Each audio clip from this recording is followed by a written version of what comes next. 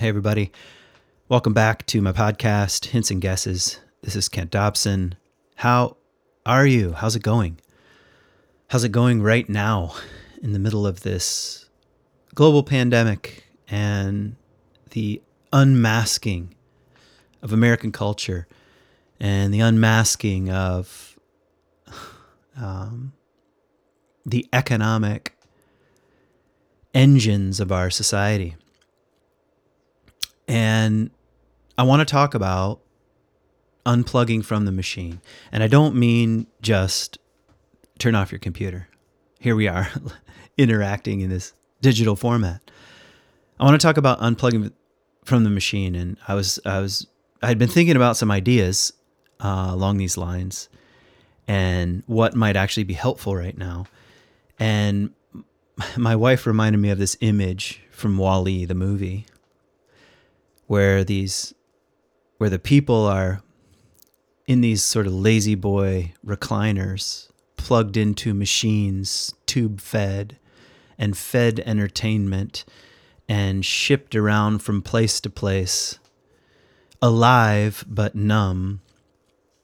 And she said, "What about a podcast on unplugging from the machine?" I was like, "Yep, that's what I'm talking about. That's what I'm thinking about." And that's in a way what I've been trying the last few weeks. And the word crisis, which is being well used on our news feeds and so forth, the word crisis is a medical term, according to Michael Meade, the mythologist. And it's a Greek word, and it means something like turning point, the turning point of something. That's a crisis. And it definitely right now feels like a turning point, but we're not sure sort of in what direction. And this image of a turning point, of crisis as turning point, has been sort of provoking me lately, because I feel like in my own way, I'm coming yet to another edge in my own life. And the present crisis is saying, change your life. Change your mind, repent, turn around. You're at a kind of turning point, and your own personal choices aren't nothing. They're something. Even though we feel totally sort of out of control and at the mercies of a hidden virus and at the mercies of a complicated global economic system, rooted in certain injustices. We feel at the mercy of all these things, and it feels like, what the hell is the point? And so maybe both these things are true. Change your life, and at times, what does it matter? Maybe that's more the nihilistic, dark side of this crisis. And but right now, I'm feeling like, okay, all right, it's a turning point, and what can we turn toward?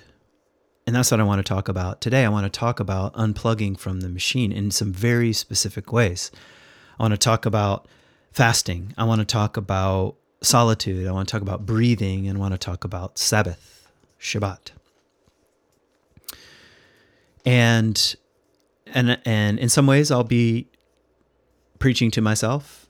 In other ways, I've tried to follow the trail of these invitations in my own way, and to turn and to take the crisis seriously, because I think what's called for is human creativity and the human genius in a way, and tremendous heart-oriented courage toward what's painful and difficult and what's possible in the middle of all this. And it's like waking up.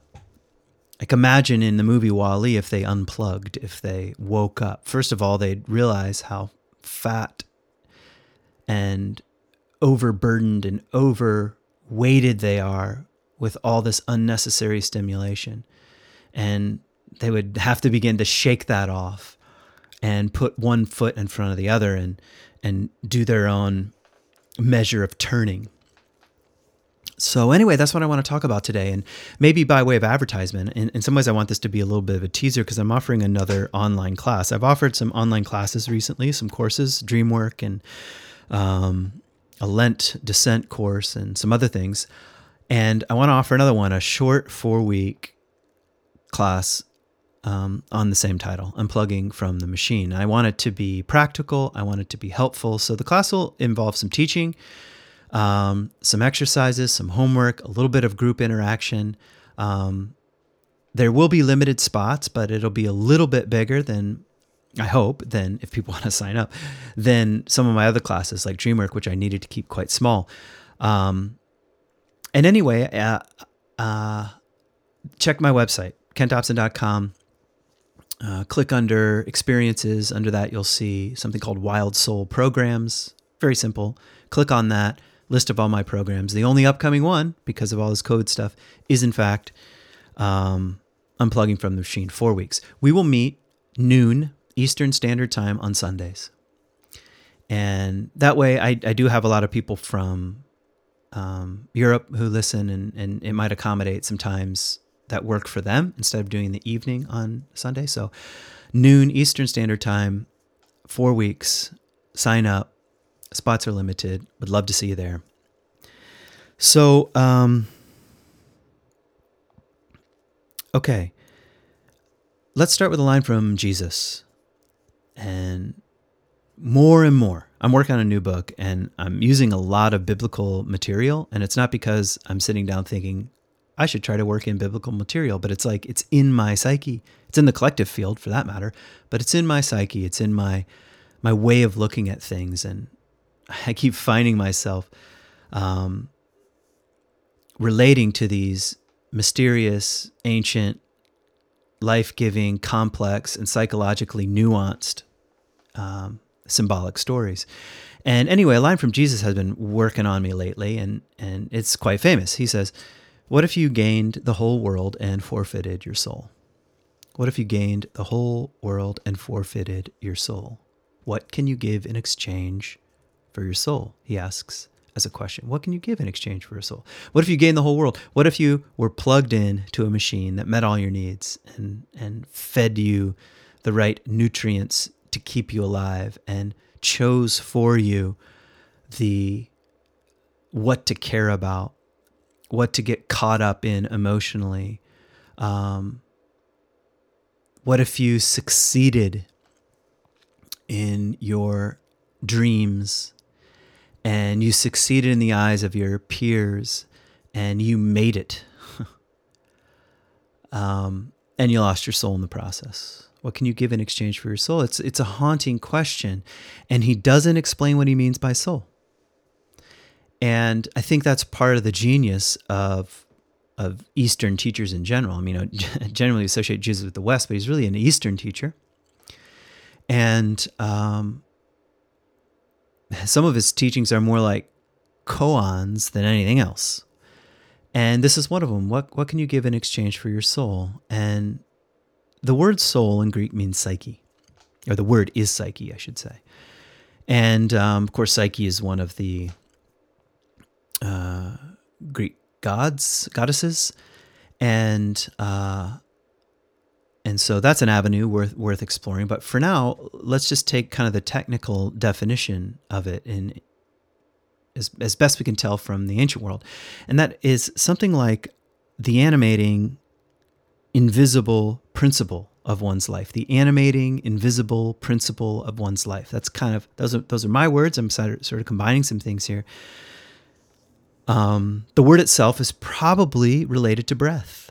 So you could even say the animating breath, or the animating wind, the animating what's blowing into your life, what's animating your life from deep within. And if that is missing, the animating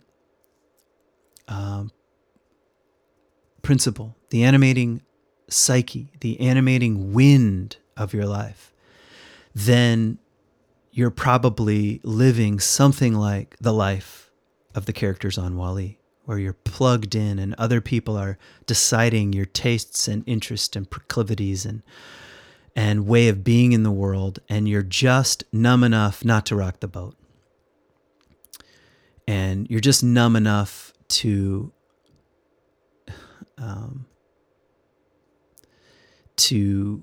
fulfill the status quo, to keep things as they should for everyone.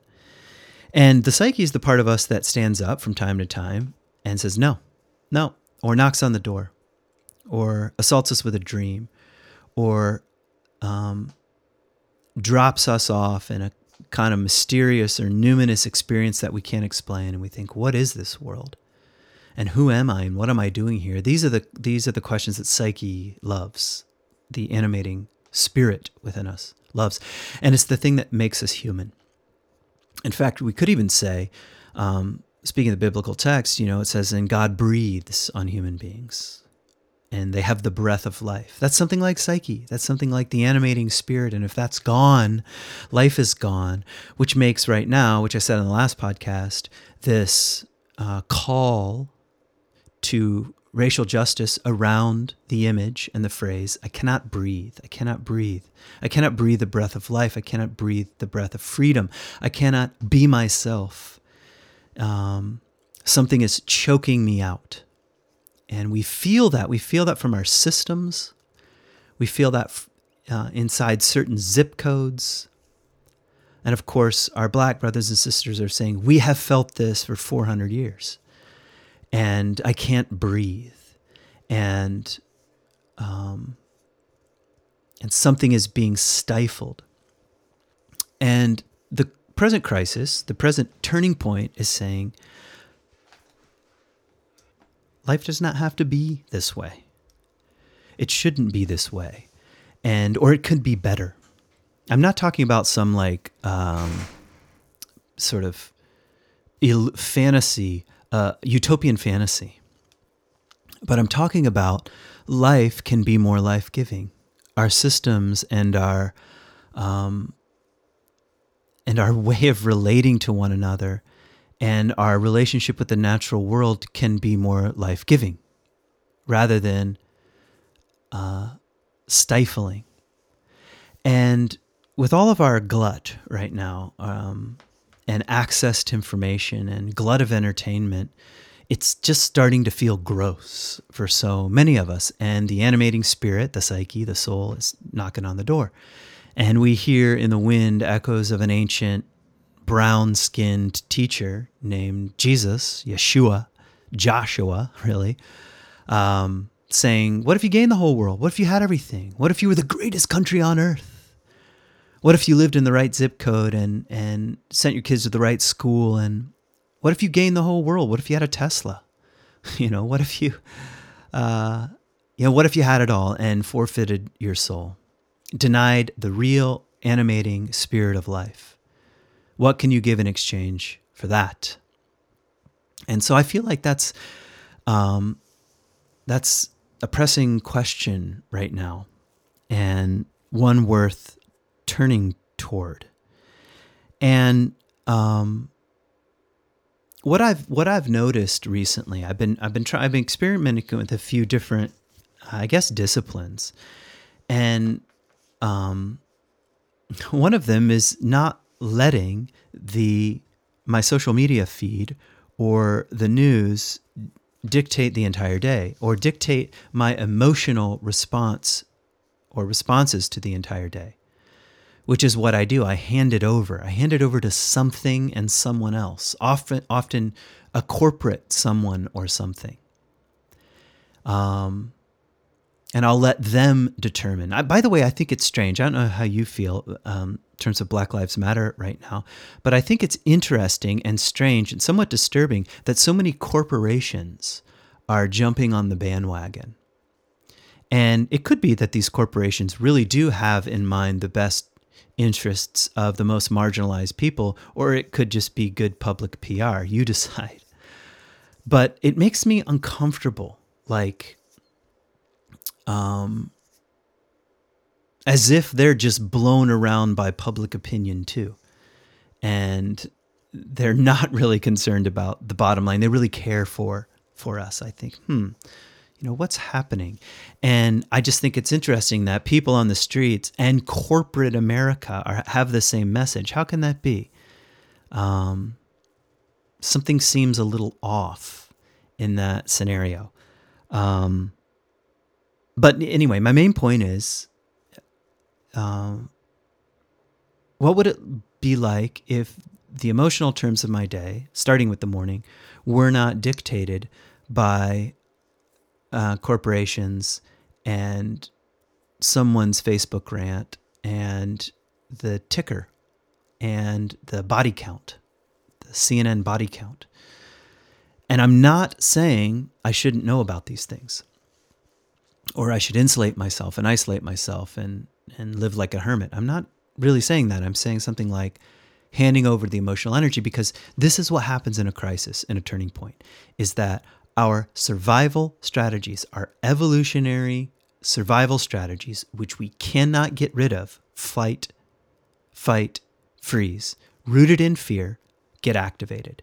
Nobody gets out of this. Nobody, not even Eckhart Tolle, I'm guessing, is enlightened enough to somehow be, 6 inches above the instinctual self. No, the instinctual self is activated in moments of fear. And that's what's happening on the political sphere right now.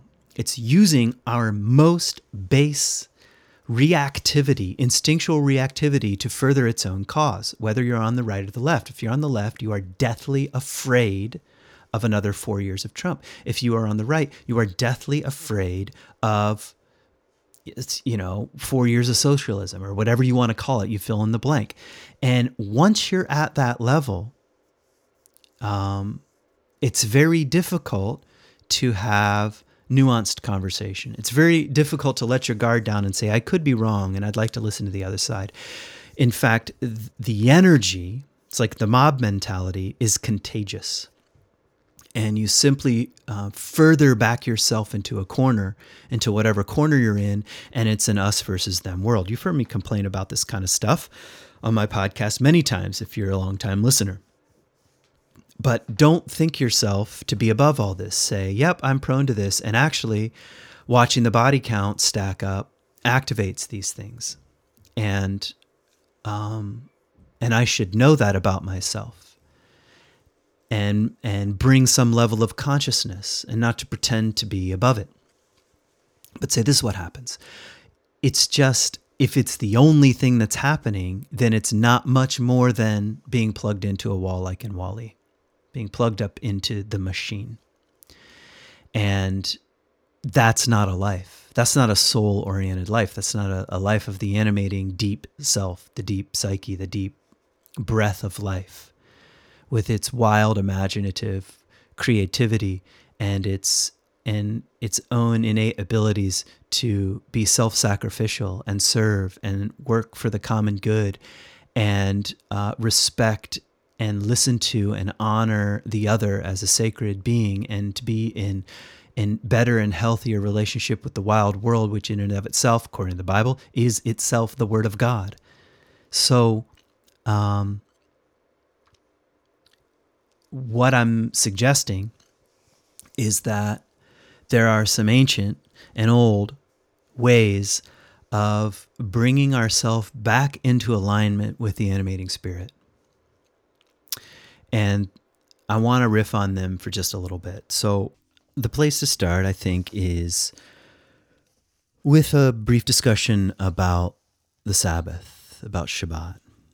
And there's something intriguing to me about this ancient imperative from the Ten Commandments. Do no regular work. Once a week, do no regular work.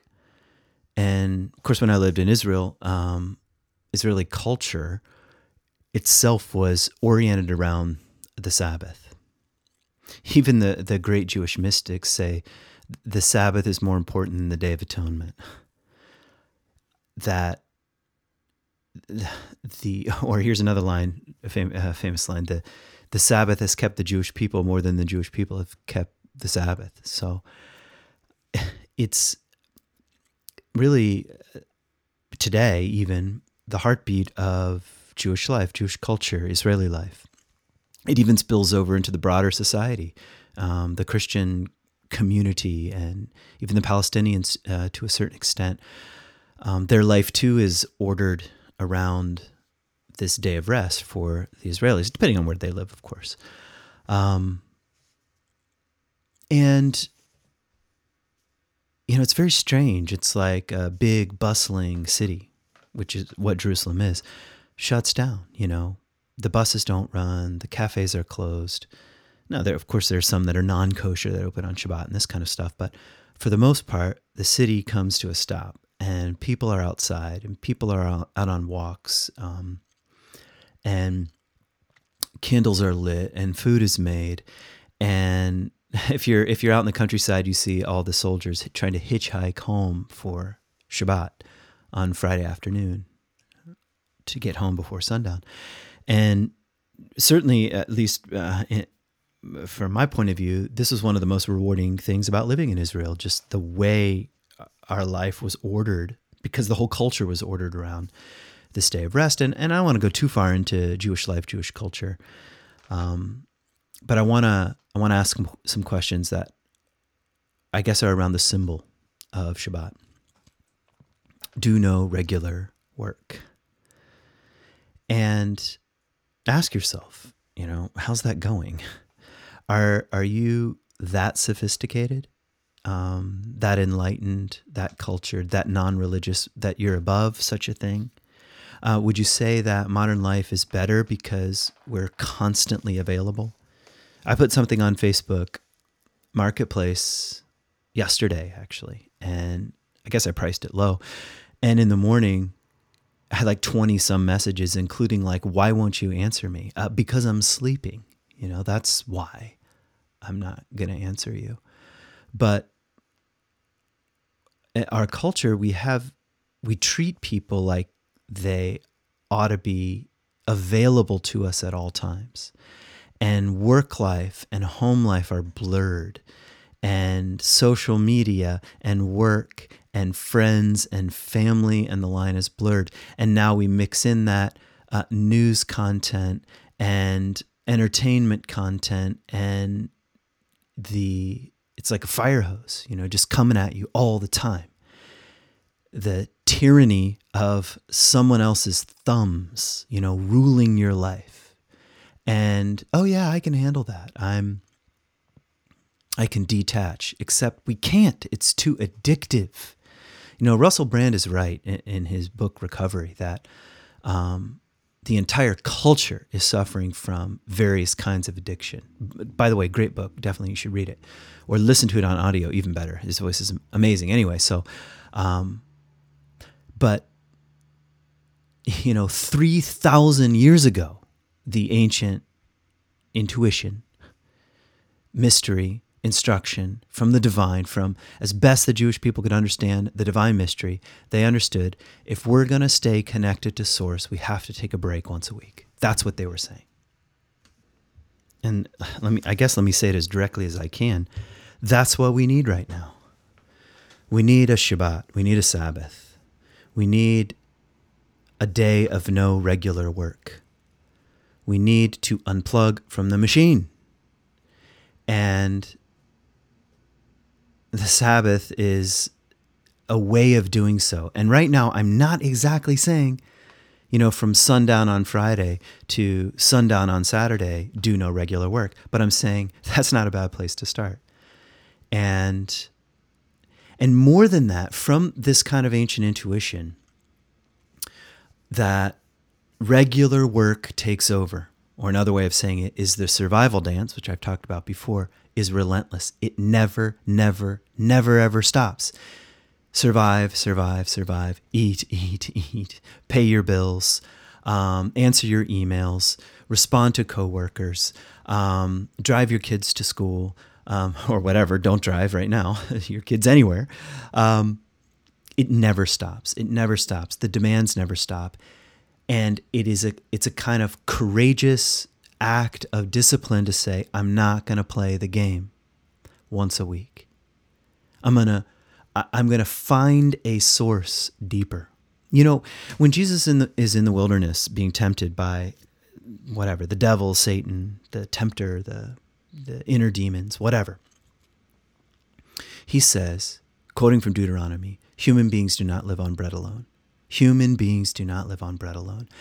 Except most of us think that's exactly what human beings live on. Bread alone, the work of our hands, what we can do and make and stockpile and protect and, the work of our hands. And the relentlessness of modern life only feeds that illusion. We never get to the place where we say human beings do not live on bread alone. They, in Jesus' words, he says, human beings do not live on bread alone, but on every word that comes from the mouth of God. And what are the words that come from the mouth of God? Wind and air and soil and sunlight and a pomegranate and a clear stream and the ocean and the constellations and the mysteries, the wonder and mystery of sheer being. You can't get close to that when all you're doing is being fed by a pipe that comes out of the wall and takes over your mind and your heart and your consciousness. And I'm not putting anyone down for this. I mean, it's part of the survival strategies. It's evolutionary that we react, and that fear is a kind of survival trigger. And that's why once a week we have to say, no, I'm not going to do it. And I'm challenging myself, and I'm challenging you. What does Shabbat look like for you right now, in this moment, in this crisis, in this turning point? And maybe kind of spilling out from the symbol of Shabbat, I think we can say just a brief word about fasting and solitude and even breathing, which are things that I've been trying to practice, just little bits and pieces of. And see, fasting is interesting. Of course, as you probably know, it's like the latest health craze, and there's a lot of wisdom to it. Resetting the metabolism and so forth. But I'm not talking about intermittent fasting. I'm talking about something else. And I'm not talking about restriction, like, I got a problem with chocolate, I'm going to give that up for a while. That's not what I'm talking about. Fasting as a trans-religious, trans-spiritual practice, which is exactly what it is. It's in almost it's in every culture that I know of, some form of it. It's a consciousness shifter. Fasting is in and of itself. Is not about restriction, but about emptying, a kind of deliberate self-emptying. I'm going to empty myself from the things that ordinarily fill me up and keep me occupied and take up my time and satisfy me. I'm going to empty myself, and I'm going to pour out what normally fills up the glass and be an empty vessel. I'm going to dump out onto the ground all of the contents that usually fill me up. So it's an act of self-emptying. Kenosis, I think it would be called in Greek, self-emptying. I might be wrong about that. Kenosis, that sounds right to me. So someone can look it up. Google that. Different than gnosis, which is knowing. In any case, and why would we do such a thing? Because how else can we feel the source of our own life? How else can we reconnect to the soul, the psyche, what did I say before? I wrote it down. The animating, invisible principle of one's life. How can one connect with the animating, invisible principle of one's life if you're overflowing with stuff and noise and food and alcohol and any number of numbing agents? So Sabbath, you can take a kind of Sabbath just by fasting. And it might be time to consider such a thing. What would a fast look like to me? I was talking to someone the other day on the phone, and they were telling me about some pretty major shifts that were happening in their life, and they were happy about these shifts. Some subtle things seem to have some subtle shifts seem to have happened, and they felt more grounded, more whole, and less anxious. And we were talking about this and kind of celebrating it, and then they added, kind of as an aside, that I got off Twitter and a couple of other forms of social media for a month. I was like, oh, okay, yeah, that's a fast. And it seemed to, in this anecdotal case, be directly related to their capacity to reconnect to their own depths and to a source, maybe the source of their own depths.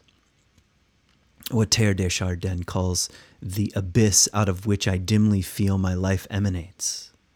How's that for a line, And every culture seemed to have this wisdom. There has to be a no for there to be a deeper yes. There has to be moments and times and days and seasons of self-emptying. And our culture wants nothing to do with that. It's bottomless in its voracious appetite for information and noise and entertainment and narcotics and whatever. It's a gluttonous monster that works on all of our works because in fear and stress and anxiety, stuffing your face metaphorically works, or literally works. So what does a Sabbath look like to you? I told you I wanted to try to be practical. What would it look like for you not to have a single drink for 1 month?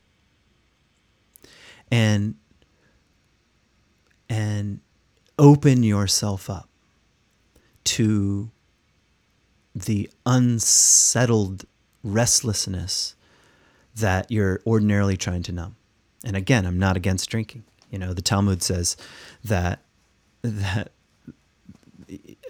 one who doesn't, the one who doesn't enjoy the fruit of the vine will be punished in the life to come. So there's a time and a place for celebration, for enjoyment, for shifting one's consciousness with the gifts of wine or whatever. But there's a time for the Sabbath, for Shabbat, for self-emptying, for 30 days. And what would you do instead, Or how about just a 1-day fast? I've done some different kinds of fasts in the last few years. I did a 4-day sort of vision fast, which I've talked about before on the Pete Holmes podcast. And, that's intense. And that was in Capitol Reef in Utah with Animas Valley Institute. And it's the kind of, I'm in a guide training program there. And this is one of the sort of the tools we encourage people to engage in when they're in certain stage of life and have a certain amount of health and also sort of existential longing for something deeper. A vision fast is amazing. This is what Jesus does. He goes out for 40 days, emptying, listening, opening oneself up to silence and to the mysteries and to the pressures of nature. You find out very quickly nature's not your buddy. It's not like, the Lion King where all the animals are, it's like friendly time, Actually, it's not totally true of the Lion King, but you know what I mean. Kind of the Disney version of nature or this kind of thing. It puts pressure on who we think we are. But a 1-day fast, one meal fast, anything, or fasting from media, or fasting, you fill in the blank. I'm like hesitating to sort of be prescriptive, because something about me trusts that you already know. And if that rings a bell, if fasting rings a bell, or Shabbat rings a bell, or solitude rings a bell, follow the lead. Follow the resonance, might be, to stick with the metaphor. Follow the reverberations in your own life and to a deeper yes. And just to maybe say a word about solitude. It's a strange. This crisis is unusual when it comes to social contact, and many of us are feeling isolated, and that's not a great feeling. And I'm at home, but I've got kids, and I'm married, and I occasionally see my neighbors, and we wave and we talk, and I'm less isolated than other people that I know, and who live alone, and maybe now are confined to home as office, which is in some ways it's and I am too. I'm working from home. Sometimes it's a sacred, I don't know how to say it, but like a sacred secular blurring. It's the wrong symbol, but maybe you know what I mean. It's like home as sacred place and work as survival place. These get blurred, and it's a confusing time. It can feel isolating, and that's hard emotionally. But solitude is maybe the deeper spiritual invitation that can be said yes to here. And it's the intentional act, like fasting. It's one thing to forget to eat.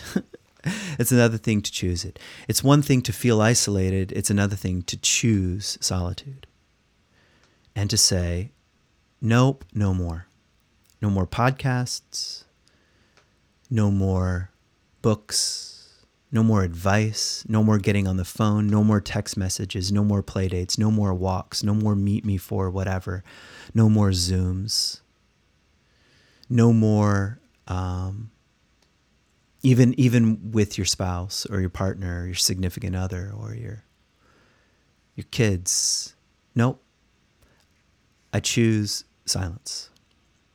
And to choose silence is to feel a bit of your own vulnerability, your own impermanence, your own smallness in the world, and the wonder of such a thing.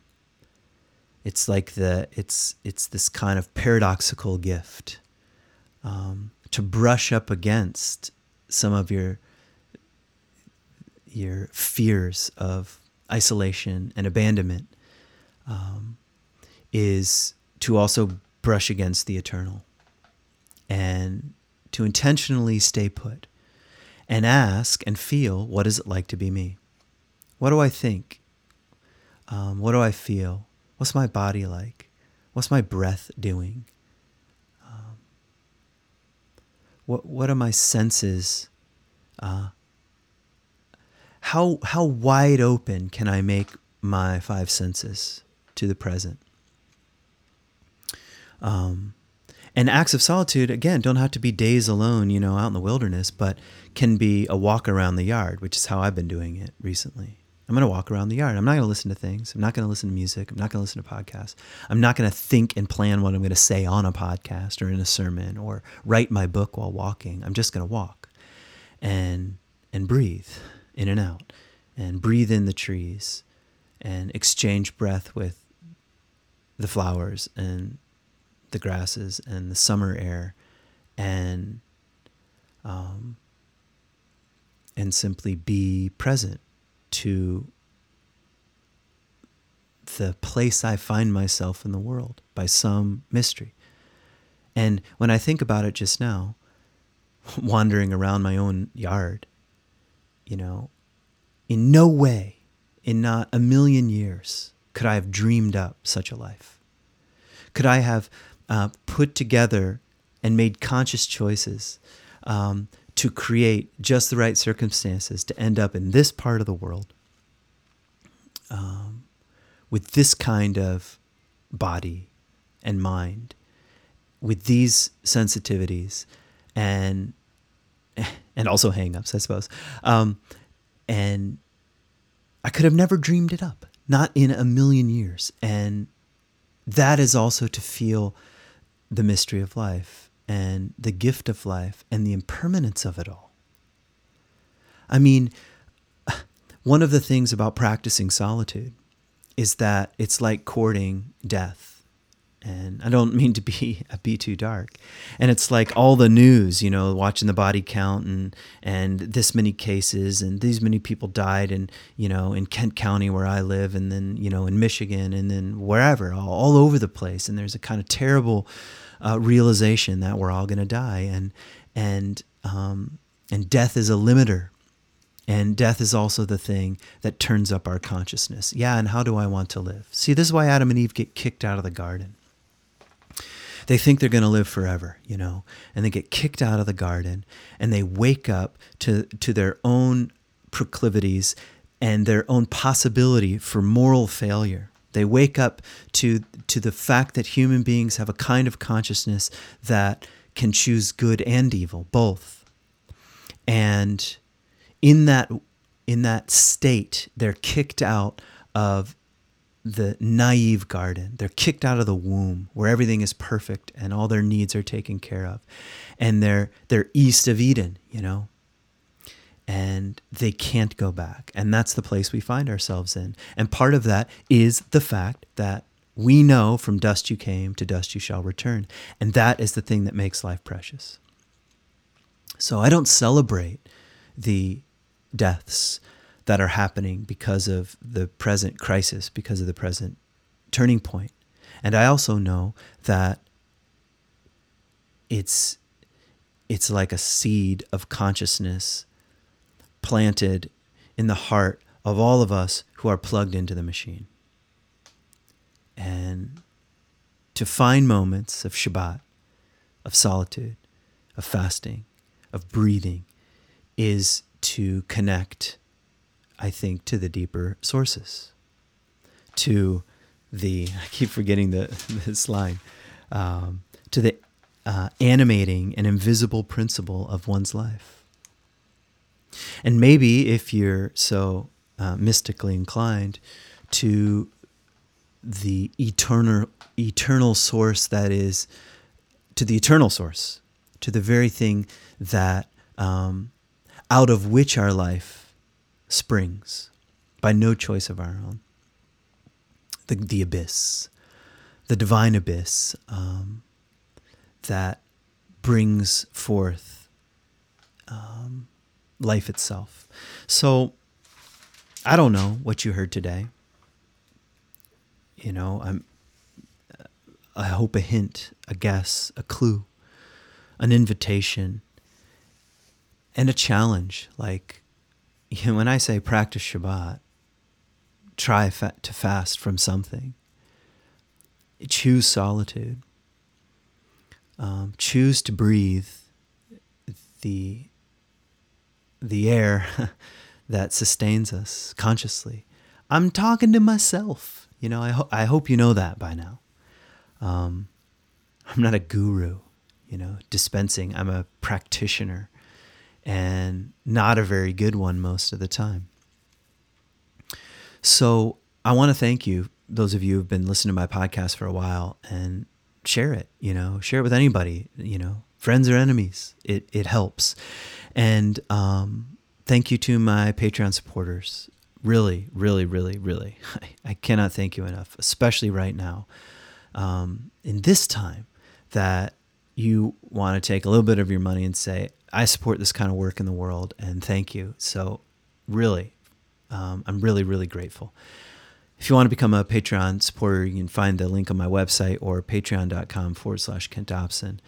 And it helps keep me free from ads and that sort of stuff. So I want to end with a reading here by Teilhard de Chardin. It's something I read before on this podcast. I don't know. 5 or 6 ago. Who knows? It's from the Divine Milieu. And Teilhard, actually, I don't know a ton about Teilhard. I've sort of been introduced to his work through friends and sort of reading footnotes of people that I respect. And but one of the things I do know about him is that he was influenced. Well, he was a paleontologist. So the reality of evolution and its massive confrontation with worldview, he was at the forefront and was integrating and absorbing science and the vastness of time into his very mystical Christian worldview. And he's a person of our times. He's a mystic for our times, really, because he's not dividing the world up into this information counts as spiritual and this information counts as, science. Or he was an integrator and was living in such a way. And so anyway, here's the passage from the Divine Milieu about descending. I took the lamp, and leaving the zone of everyday occupations and relationships where everything seems clear, I went down into my inmost self. I took the lamp, and leaving the zone of everyday occupations and relationships where everything seems clear, I went down into my inmost self. To the deep abyss, whence I feel dimly that the power of action emanates. But as I moved further and further away from conventional certainties, by which social life is superficially illuminated, plugged into the machine, I'm adding that, I became aware that I was losing contact with myself, with the self I knew up to that point. At each step of the descent, a new person was disclosed within me, of whose name I was no longer sure, and who no longer obeyed me. And when I had stopped my exploration because the path faded from beneath my steps, I found a bottomless abyss at my feet. And out of it came, arising I know not from where, the current, which I dare to call my life. So, my friends, may you have the courage in your own way to venture out closer to the abyss that he speaks of, to leave the zone of everyday occupations and conventional certainties and a social life that is superficially illuminated, and a lazy boy where you're plugged into the machine and you're fed the tyranny of someone else's urgency. May you have the courage to say no, to find a Sabbath, to fast, to choose solitude, to breathe in and out as you do so, and to walk out with your feet hanging over the edge of the abyss in order to feel the current which you dare call your life, emanating from the darkness. Peace.